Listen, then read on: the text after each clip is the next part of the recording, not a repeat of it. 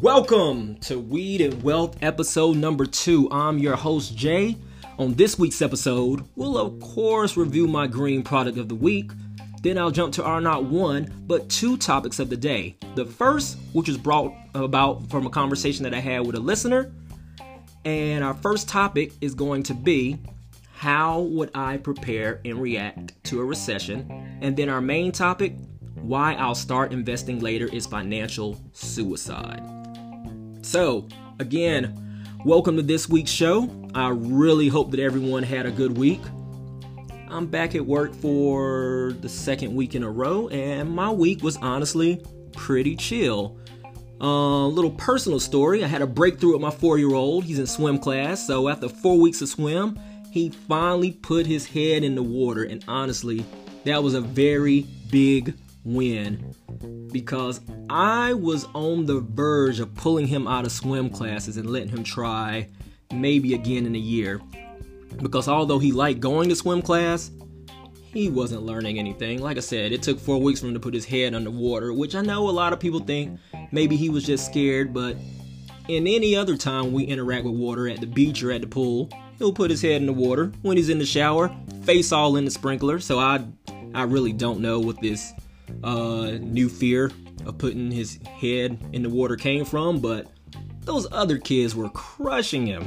No lie. One kid has to be 3 or 4, because that's the age group of the class, has to be the offspring of Aquaman. I have never in my life seen a kid swim like this kid. There's no reason he should be in the beginner's class. Yeah, I know there's an age limit, but if you look at this kid, you know he doesn't belong there. He is damn impressive. But anyway, back to my son. He got a ribbon for his improvement this week.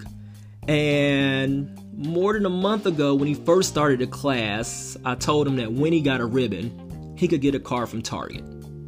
You know, I said it to pump him up, motivate it for, really the first organized thing he's been a part of. But damn if he didn't forget. So now every time he gets a ribbon, and they give out ribbons for pretty much anything, he readily reminds me that it's time to go to Target in this real taunting tone, because he knows I don't want to go to Target. If he had his way, he would go to Target every day. Even if I tell him he's not getting anything, he just wants to walk around, look at the red and white colors, look at, I don't even know if the Target dog has a name, but look at the Target dog around the store. He just, I don't know, loves Target for some reason. I really don't get it. But anyway, after last week's episode, quite a few people hit me up saying, hey, love the episode, but can you actually review something that I can go buy in my state, something that's legal for me to go buy? So fear not, I heard you and I got you this week. So this week's green product of the week is hemp honey. Now, I have 2 go-to brands. One is Colorado Hemp Honey, and the second is Honey Feast Hemp Honey. I literally use one of these 2 brands no less than 4 times a week. So, out of all the brands of hemp honey and CBD honey out there, why do I like these 2 brands? Because of all the brands I've tried, these have little to no aftertaste. And I can't really put my finger on what that aftertaste is, but a lot of brands have it, and I just don't like it. Simply because I typically use my hemp honey in tea, coffee, and even in salad dressings. Yes, I said salad dressings. You can definitely do a lot with hemp honey. And honestly, I wasn't even aware of how much stuff you could do with hemp honey, but for today's show, I did some research just to see what other benefits it had, and man, I was definitely surprised. First, the combination of honey and CBD or hemp gives you a bunch of different antioxidants, B vitamins, amino acids, omega-3, 6, some vitamin C, some iron, some calcium, some zinc, some phosphorus. It is really powerful stuff. Next, I read it can be used as a cough suppressant, hangover relief. I know a lot of us can use that. It kills gingivitis. It's a great lip balm.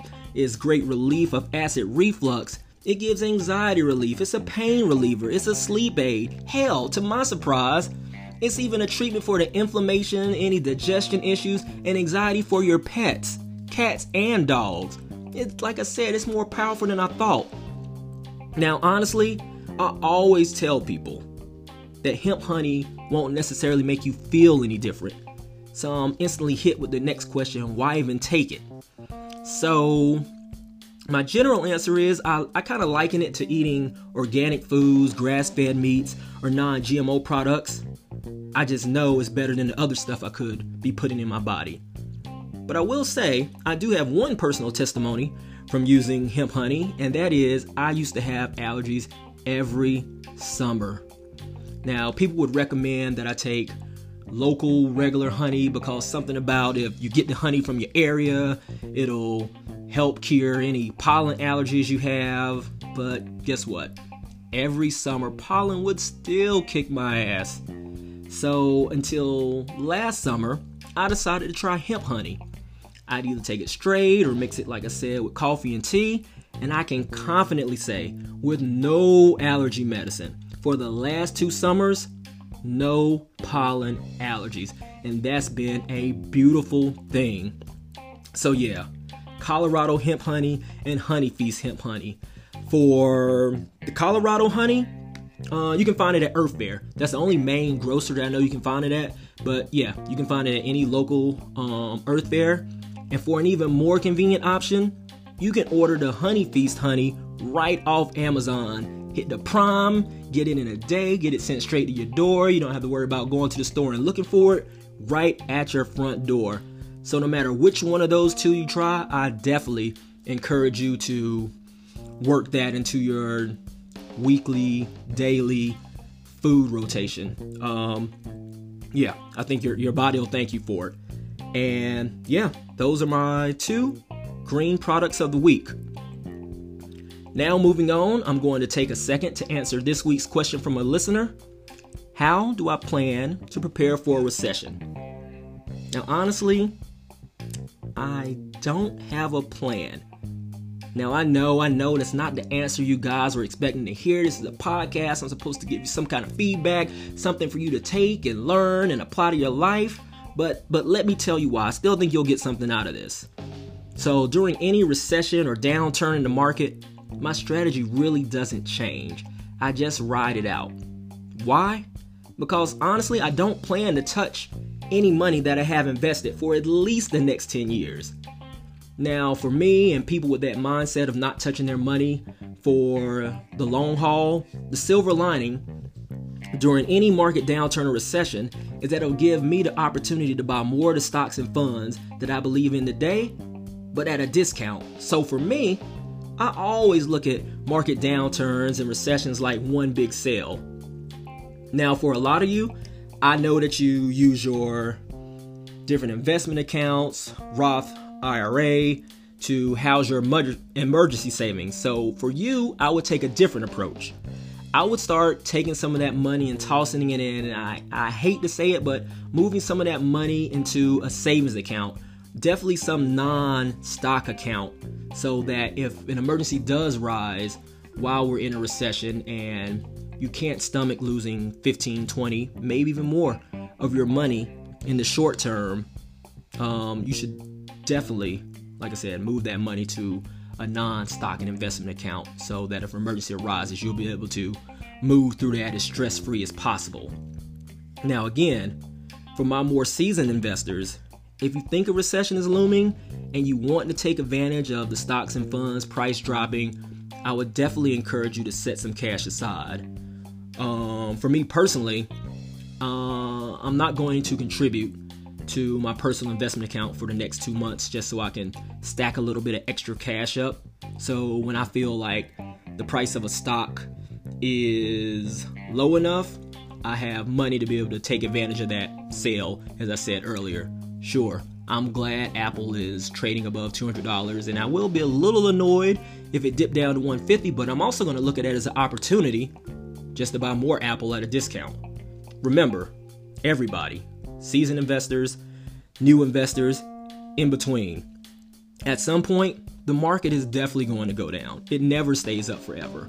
It always goes down, but by the same logic, it'll come back just like it always does. The only question is, can you weather that storm that 3, 4, 5, 6, maybe more months in between.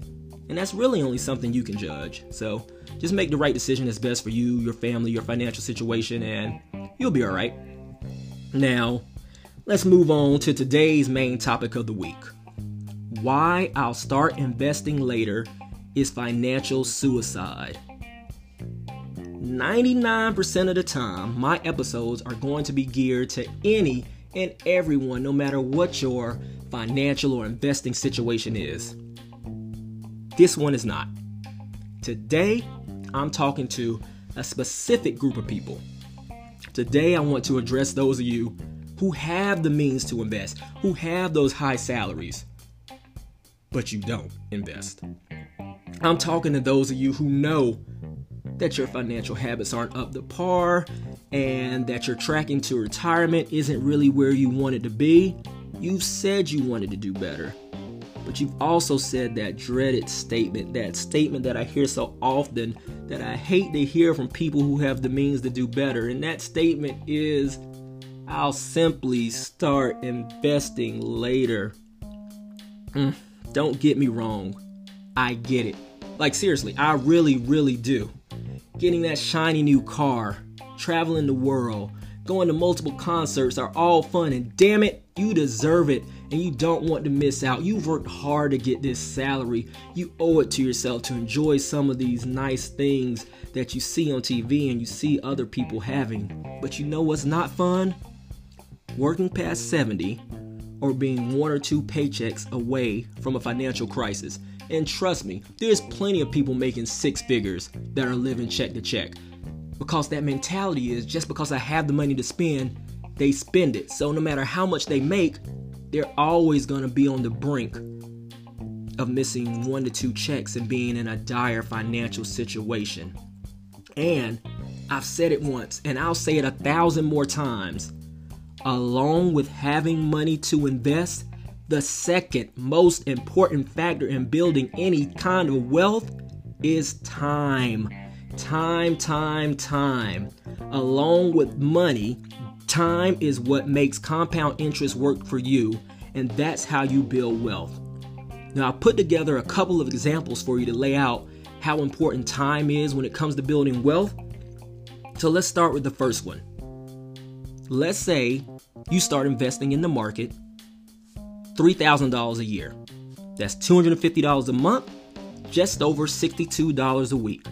And you average a yearly return of 11% for 35 years. Now, your friend wasn't on the same wave as you. They were more so one of the, I'll get around to it, I'll wait till later to start investing people. Now, your friend hasn't started investing until 15 years later. Now, they're investing $1,000 a month. Keep in mind, person A was only investing $250 a month, but they're doing it for 10 years versus 35 years. Now, who's going to end up with more money saved in the end?